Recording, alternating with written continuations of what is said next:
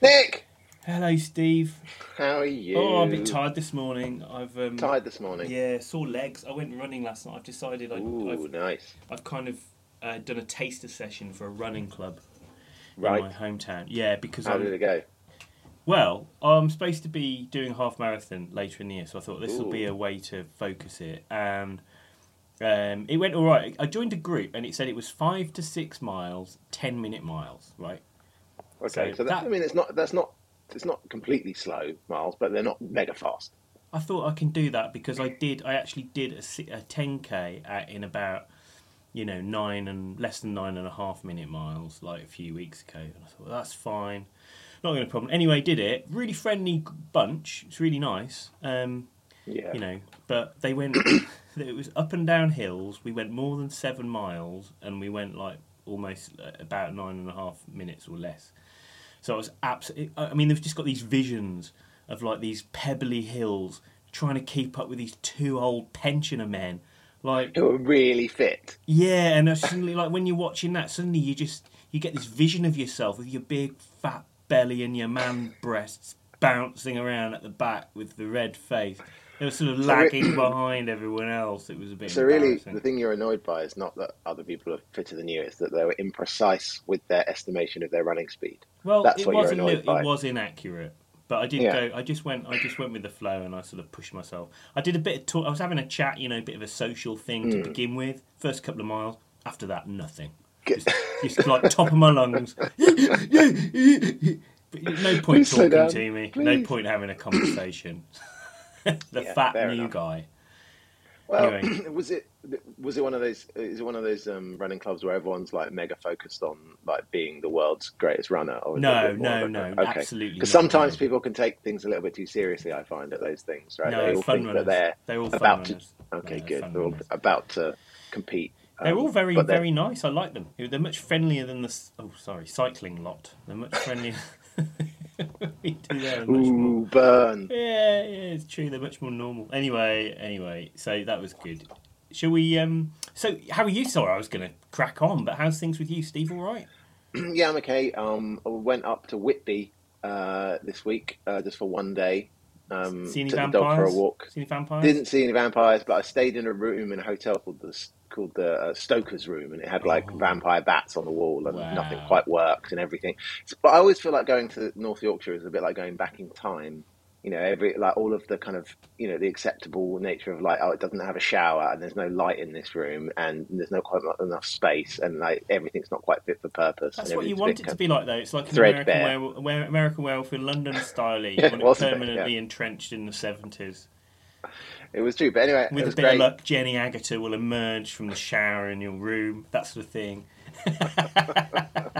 Why did I think you'd go there?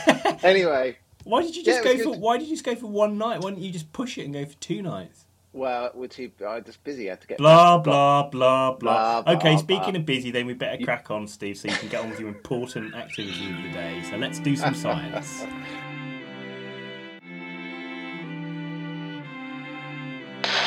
Science shed! We're in the science shed!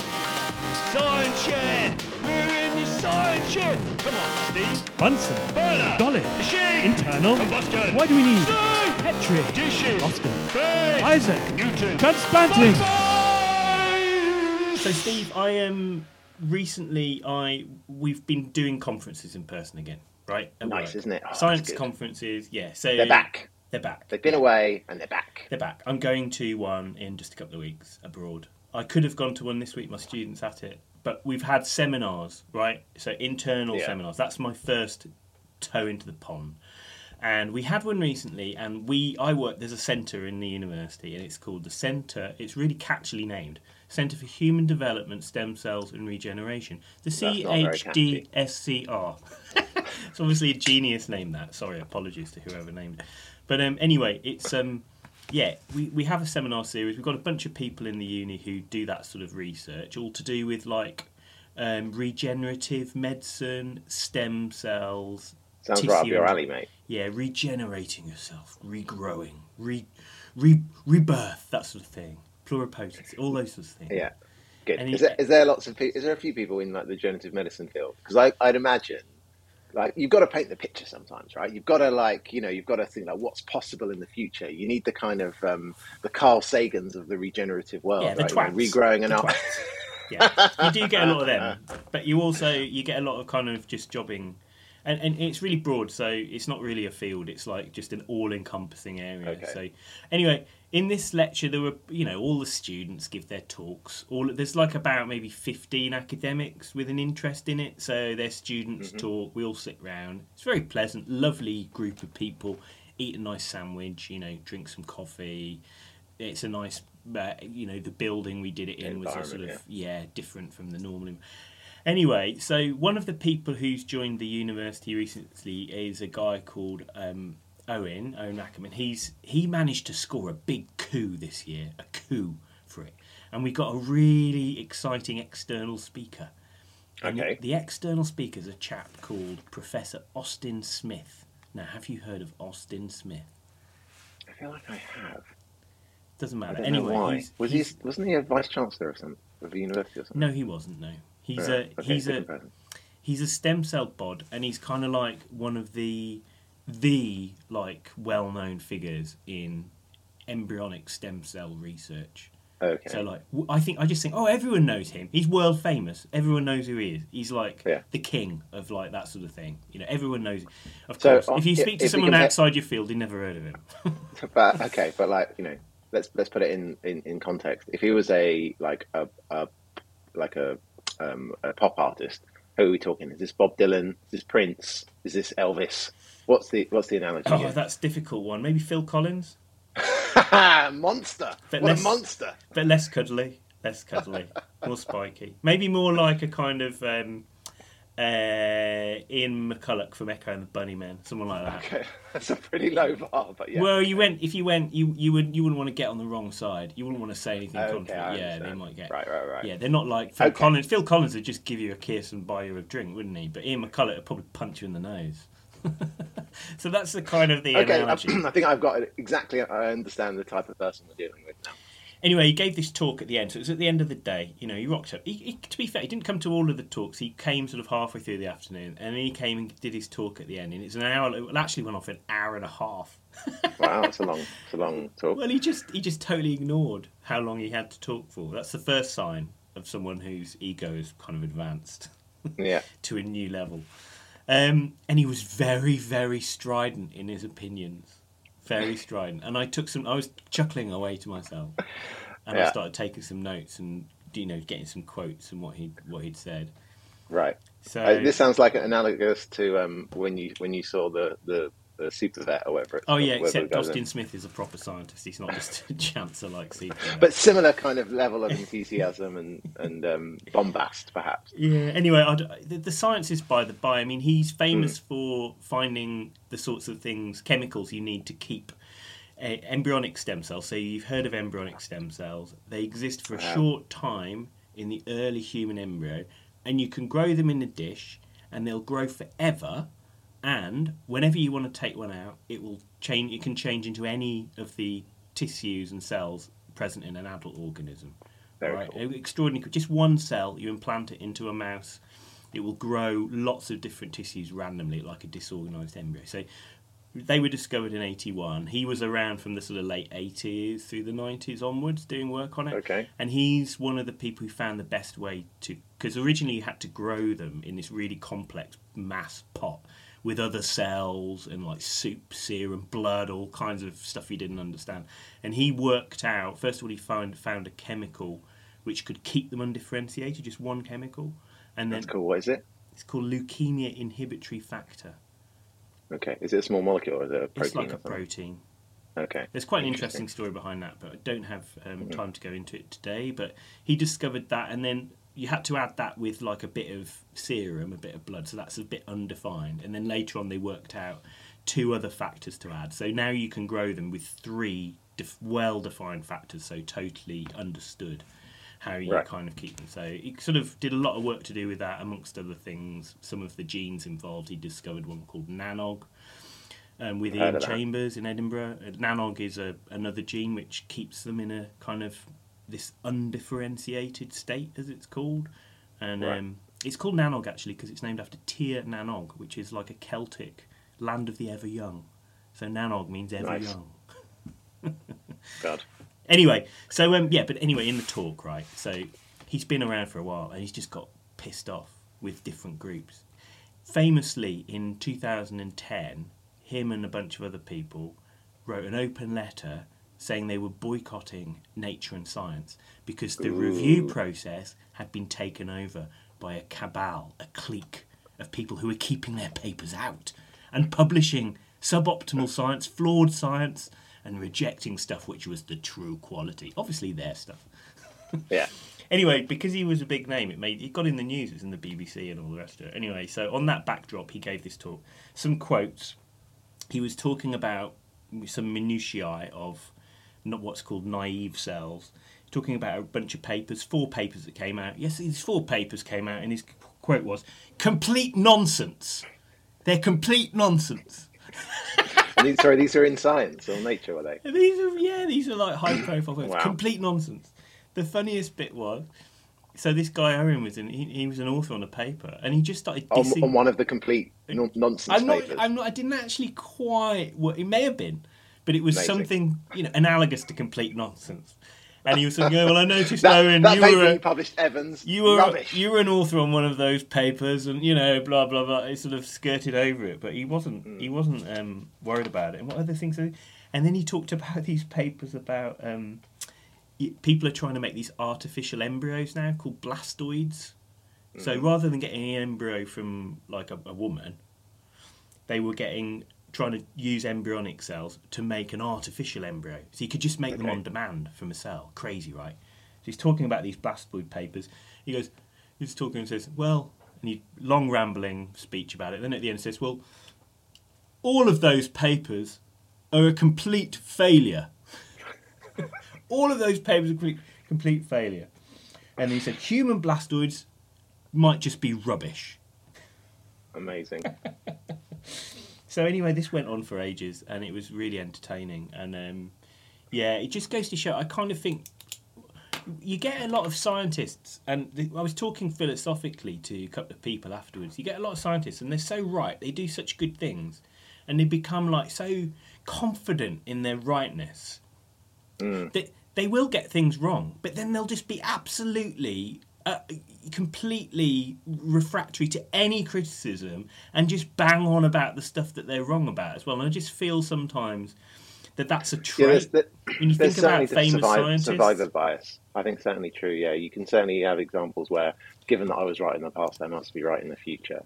And, particularly if people are big names and very senior, you can understand how people might think that, right? Well, they discovered nanog. I mean, who am I as a junior person? But then people even tell him, and then. But the point is, it's a trait of the personality, I think, not to be able to accept, not to be able to think. Well, actually, I could be wrong here. Ooh. But maybe you need that personality to be right in the first place, Nick. Maybe if you were so unsure with your science all of the time, when you had to take that leap of faith to stand out and say, actually, I think this is an entirely different way of. There's a new gene here, or there's a new set of there's a new system we haven't seen before. Like maybe it's a requirement to be a megalomaniac. I don't know, but it made me think about. I mean, I'm not talking about Austin Smith here because he's by no means on that spectrum, but there was an element of it. I can understand it. Yeah, I get it. And like, it got me thinking of people like we've talked about before, like Linus Pauling. Discovered the alpha helix in proteins, amazing. Underpins biochemistry. Discovered the nature of the chemical bond, underpins physical chemistry. And then he bangs on about vitamin C for like 30 years and refuses to accept that he might be wrong. And I just think that is a. At some point, you're pot committed, aren't you? You can't turn back. You can't turn round and go. It's a feature of psychopathy, and I think you get a lot of that in these extremely successful scientists, and you start to see it emerge. Of course, there are loads. Sorry, not millions, but there are loads of people who are just definitely not like that and are really humble and just carry on bumbling away, and they've done great things. Yeah, very gracious. Yeah. But anyway, I thoroughly enjoyed that meeting, and I enjoyed seeing the talk. And it was like when he was talking, because he's such a big, he's talking from the early discoveries all the way to modern stuff. The room, the atmosphere, you could cut it with a knife. You know, maybe I was imagining it because I was so like, you know, totally consumed by it. I was really interested in it, but like it just felt like, and he speaks so well and leaves so many pauses. It just allows you, and I just think that's a good example. Like, I'm going to try It's a performance. I'm going to try and learn to use fewer words. He just didn't over egg it. Just one thing at a time, very measured, very precise. And then we all went to the pub afterwards and had a beer. Hooray! And I think this guy Owen had an argument with him or told him he was wrong, but then he went blah, blah, blah. But I think there's value in both of those things, right? I think and that's kind of the point of conferences and symposium and things is like, well, partially is to see that kind of upfront how one presents the idea and the philosophy, and then having a beer afterwards or a cup of tea or something. Actually, you're allowed to actually have a bit of a dialogue, a bit of back and forth, and actually, I think both of those things are important. Maybe you have to be able to do both. I think it's uncomfortable for, you know, to just be rude to people. I think particularly for young scientists as well, right? Imagine you working your whole PhD on something, right? You working really hard, coming every weekend, late nights, all that stuff, and then to have someone of that seniority just to call it utter rubbish or whatever the quote was. I mean, I probably do. I mean, I've got to watch what I say, but probably, you know, I am a bit, you know, could hold back. You're a skeptic, Nick. A little bit, yeah. Anyway, that was the conference, Steve, so I hope that I go to many more. Right, Nick. Steve. Well, I want to talk to you about two things. Probably the most expensive experiment performed in the 1700s and why it never pays to be an entrepreneurial Frenchman. These sound really interesting. What was the most expensive experiment, and did it cost, what, a sovereign, something like that? Well, actually, they don't know exactly how much it costs, but it's probably one of the biggest experiments. It's just estimated. So it's what I want to talk to you about is Antoine Lavoisier. Oh, you've yeah. probably heard of. Oh, yeah. Antoine Lavoisier. Antoine Lavoisier, who was a French chemist working in the 1700s. Yeah, he used to hang out with his wife in the lab, and they loved it. He used to work on Sundays, and it was their favourite day of the week. Oh, that's cute. He discovered oxygen. He named oxygen. That's exactly right. Yeah, there's some really there's a great when he first discovered, worked a lot on gases, Lavoisier, and there's a great quote from his lab book when he first tried oxygen.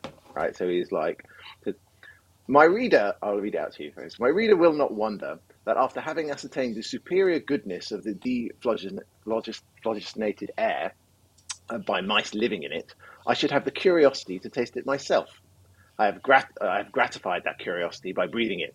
The feeling of it into my lungs was not sensibly different from that of common air. I fancied that my breast felt particularly light and easy for some time afterwards. Who can tell that in time the pure air may become a fashionable article in luxury? Hitherto, only two mice and myself have the privilege of breathing it." Wow. Isn't it cool? So he was a chemist, and he was doing what chemists do, which is kind of, you know, break bonds and make bonds, and kind of did a lot of work on liberating. Well, like you say, discovered oxygen, but did a lot of work on trying to, for instance, tell the difference between something evaporating, which is just a kind of physical phenomenon, breaking intermolecular bonds, and something combusting, for the sake of argument, which, you know, reacting with oxygen, which is the creation of new bonds. Yeah, I mean, famously, he was very meticulous in measurement and weighing things. So there was a big controversy about, you know, how things burn and what was going on when things burned. And exactly. Yeah. Well, that's what I'm gonna talk about. So one of the experiments was kind of two people that were kind of working on this at the time. One was a kind of three French chemists, and then also Joseph Priestley, who were working on burning, and particularly one of the things they were looking at was burning diamond. Oh yeah, right. So it's quite a weird thing to think about from the face of it, right? Is you just, you know, diamond burns, right? You think about diamond being extremely kind of chemically resistant and hard, right? In fact, it's the hardest thing at room temperature and pressure. But you can burn it just in the way you can burn anything, right? So just like you can burn wood. I don't think you could just pop it on your fire, though, could you? With your other so you need to heat it up to about 900 degrees. Yeah, that's pretty hot. That's more than but a blowtorch would do it. Oh, really? Okay, interesting. Yeah. So actually, in fact, it's one of the things that jewelers, when you can imagine it, right? When they're trying to melt metal to kind of like clasp your diamond on your fancy ring, Oh yeah. they have to be careful of this, Right. because what happens is once you've made your diamond, there's a couple of interesting properties of diamond. One of them is that it's incredibly the chemical bonds of it. It forms four bonds in this kind of tetrahedral arrangement that allows it to be extremely chemically stable. So diamond's got it's got this crazy Yeah. internal structure, isn't it? And it's like lots of interlocking triangles almost. Well, let's take a step back. Lots of There are three forms of carbon, right, that just exist, right? So in the kind of elemental form, right, they're called allotropes or enantiomorphs, if you're an old school chemist. One of them's diamond, one of them's graphene, and the third one is Buckminster fullerene, which is C60. What about graphite? Is that not one too? Sorry, graphite is the second Oh, form. right, okay. Graphene's a specific subtype of graphite. Yeah.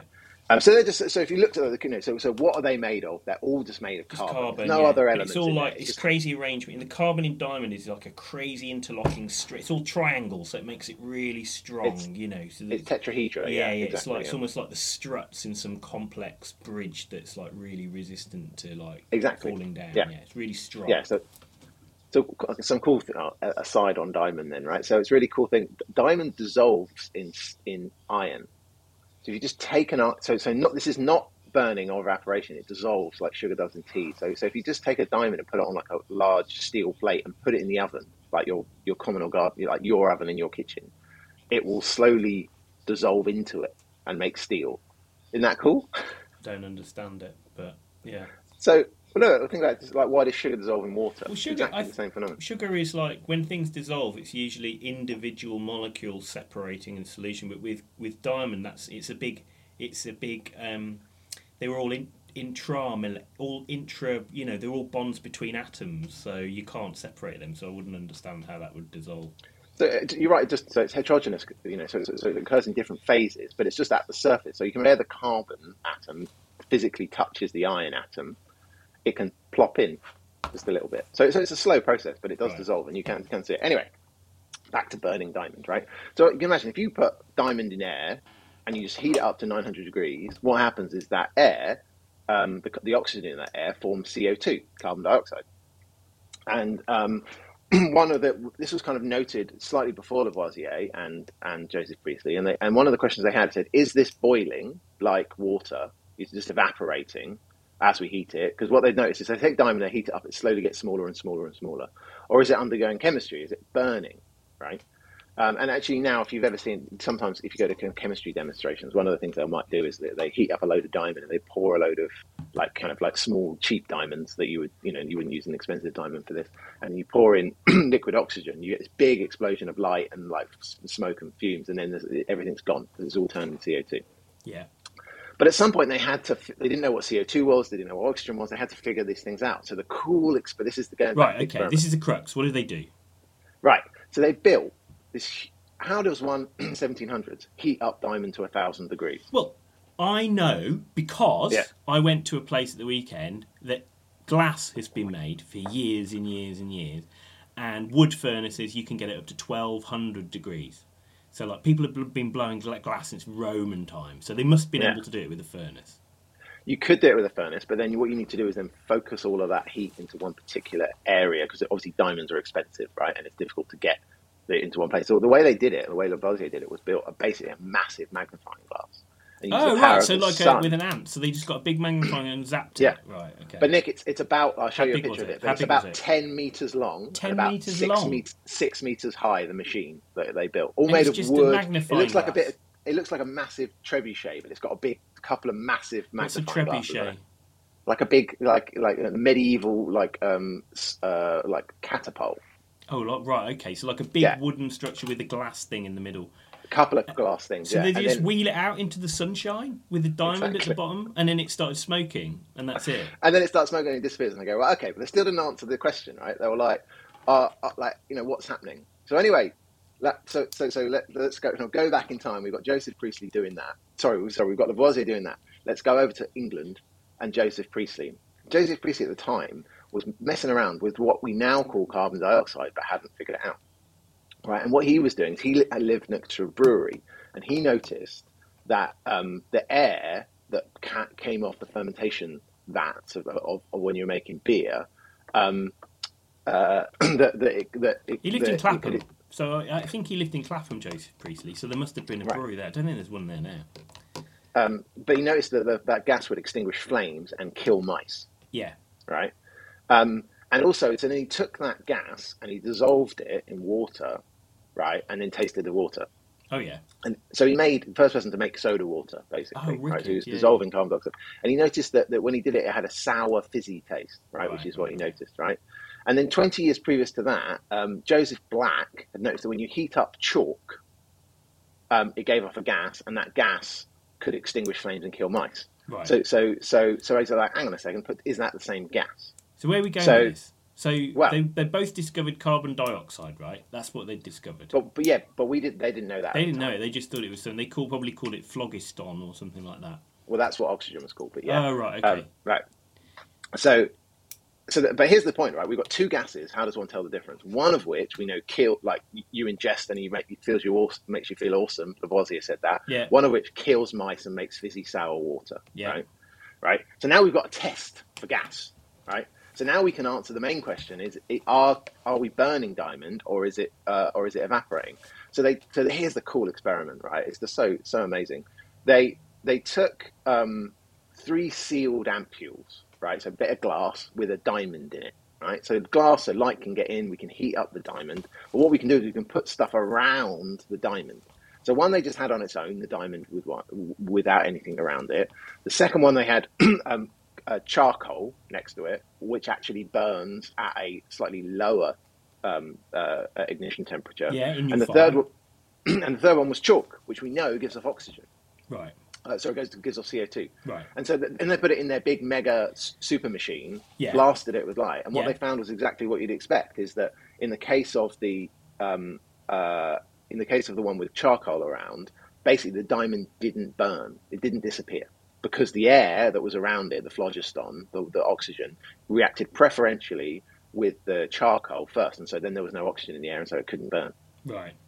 And so what that meant is that it had to be a chemical reaction, because it can't just be evaporating. Because if it was just evaporating like water in a saucepan, But couldn't the charcoal be stopping it evaporating as well? That's the other thing that could have happened. like I said, charcoal. I mean, charcoal doesn't have a vapor pressure as such, right? So why would it be stopping it? Don't know, How because was it's the in the charcoal? way. It's like being evaporated No, don't first. think of it like that. It's been Think of it like evaporated first. Think before about the like a big long- diamond. No, it's like but the there's no- charcoal's been burnt first before But it's the not. diamond. But it's not being heated. It's not being heated. I thought the whole thing's been heated. No. Think about a long tube with charcoal at the either end and the Right. diamond in the middle, and you heat Right. up the diamond. Right. Right. So the charcoal's not directly being heated So how do you heat up the diamond if it's inside the tube? with the fancy death ray. But doesn't So the you tube just melt? Why doesn't the No, tube no, melt? no. What's No, the tube no. made of? It's glass.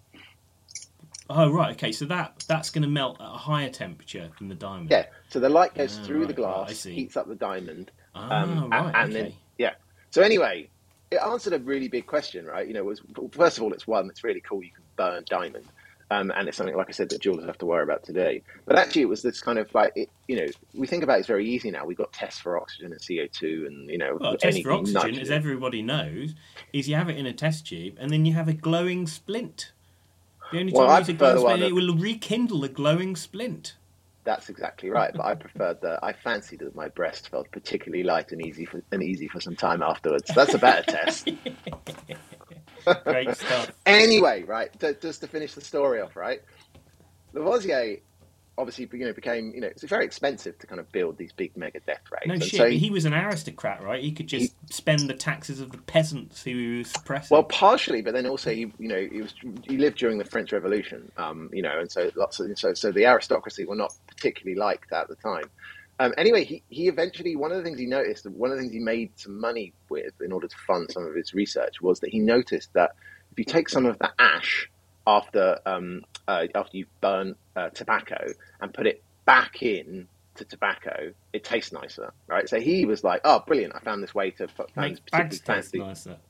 Yeah, but that's not how the people of France saw that. What they saw him is he trying to evade Taxes. paying tax Right. on tobacco.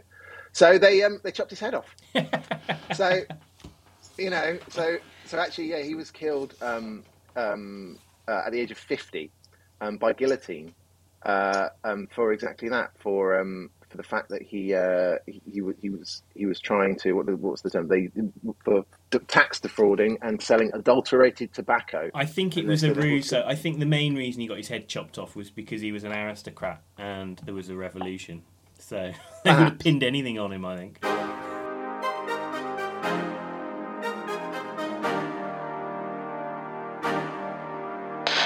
Science shed! We're in the science shed! Science shed! We're in the science shed! Come on, Steve. Bunsen. Burner! Dolly. Machine! Internal. Combustion! What do we need? Stove! Petri. Dishes! Austin. Brain! Isaac. Newton! Transplanting. Science! Hello! Oh, Brian, Hello! it's been a while, Brian. How you been? I'm alright, mate. What have you been up to? Oh, not a lot. I've had a bit of cold, me and Oh, Marjorie. you I've had sound like you've got a bit of a cold. cold, Brian. Yeah, they COVID though, mate. Have you had COVID? Yeah, did have it a bit ago, yeah. Not the bad You- one, the new one. The new one? The None new of that. one. The Omicron. Yeah, anyway, just been out having a walk. Looking around. Having a walk in Wolverhampton. Yeah, just down the Brian. cut. Just down the cut. I've been down the cut. What's the cut? The canal, mate, you Oh, sorry. You Is maniac. that worth the canal Yeah. in Brummie? Oh, mate, it's lovely down there. Do you watch Peaky Blinders? Do you know what? I don't. They I'm can't sorry, do. Brian. It's bloody rubbish sometimes, that is. What? How do you rate their accents in Peaky Blinders? The Are they Brummie good? ones. Yeah. I don't know about Brummie. The Black Country ones are all right when they come down on the canal from Dudley. Anyway, I love a bit of that. Glad Anyway, you that was got- good, Steve. I liked hearing about the diamonds. Do you like that? You mentioned Joseph Diamond? Black. You know, he was from around my parts. Was he? I think didn't so. know that. It's funny that how literally everybody I ever talk about has some relation to Wolverhampton in some Oh, way. mate. Yeah. I don't help with those French types, though. No, that's true. Have you ever Eat bought a load of Marjorie muck. Eat a load of muck, don't they? Garlic and They do, snails they and do. things like that. Delicious. Oh. Right, Brian. If you like the Science Shed, one thing you can do if you've been enjoying it listening down by the canal is try and share it with other Okay. Wolverhampton wanderers. Right. And you can do that online. You can share that via. You can contact us there. I'm at Steve the Chemist. Steve and the Chemist, right? Steve Yeah. the Chemist. Nick, and on the Nick is at the Twitters. Evans Lab. On the Twitters. Yeah. Tweeters. Great. Mate, have you got a Twitter account? No, Brian? of course not, mate. We could make you one. Why don't we make you I one? can look at it online. I have a look to see what's going on in the news, Yeah, but I that's don't true. have my own account. Okay, well, let's keep it that way. You're Oh. you're a digital nomad, aren't you, Brian? That's what you are. Don't know what that Um, means, but maybe. Right. So yeah, people like Science Shed. The best thing they can do is share it, and please try and get in touch with us if you have any specific questions, or if you've got anything that you'd like us to talk about. Great. But if not, Looking forward to it. Brilliant. Loved it. Okay, right. I'm off, mate. I'm off to See you the later, shops.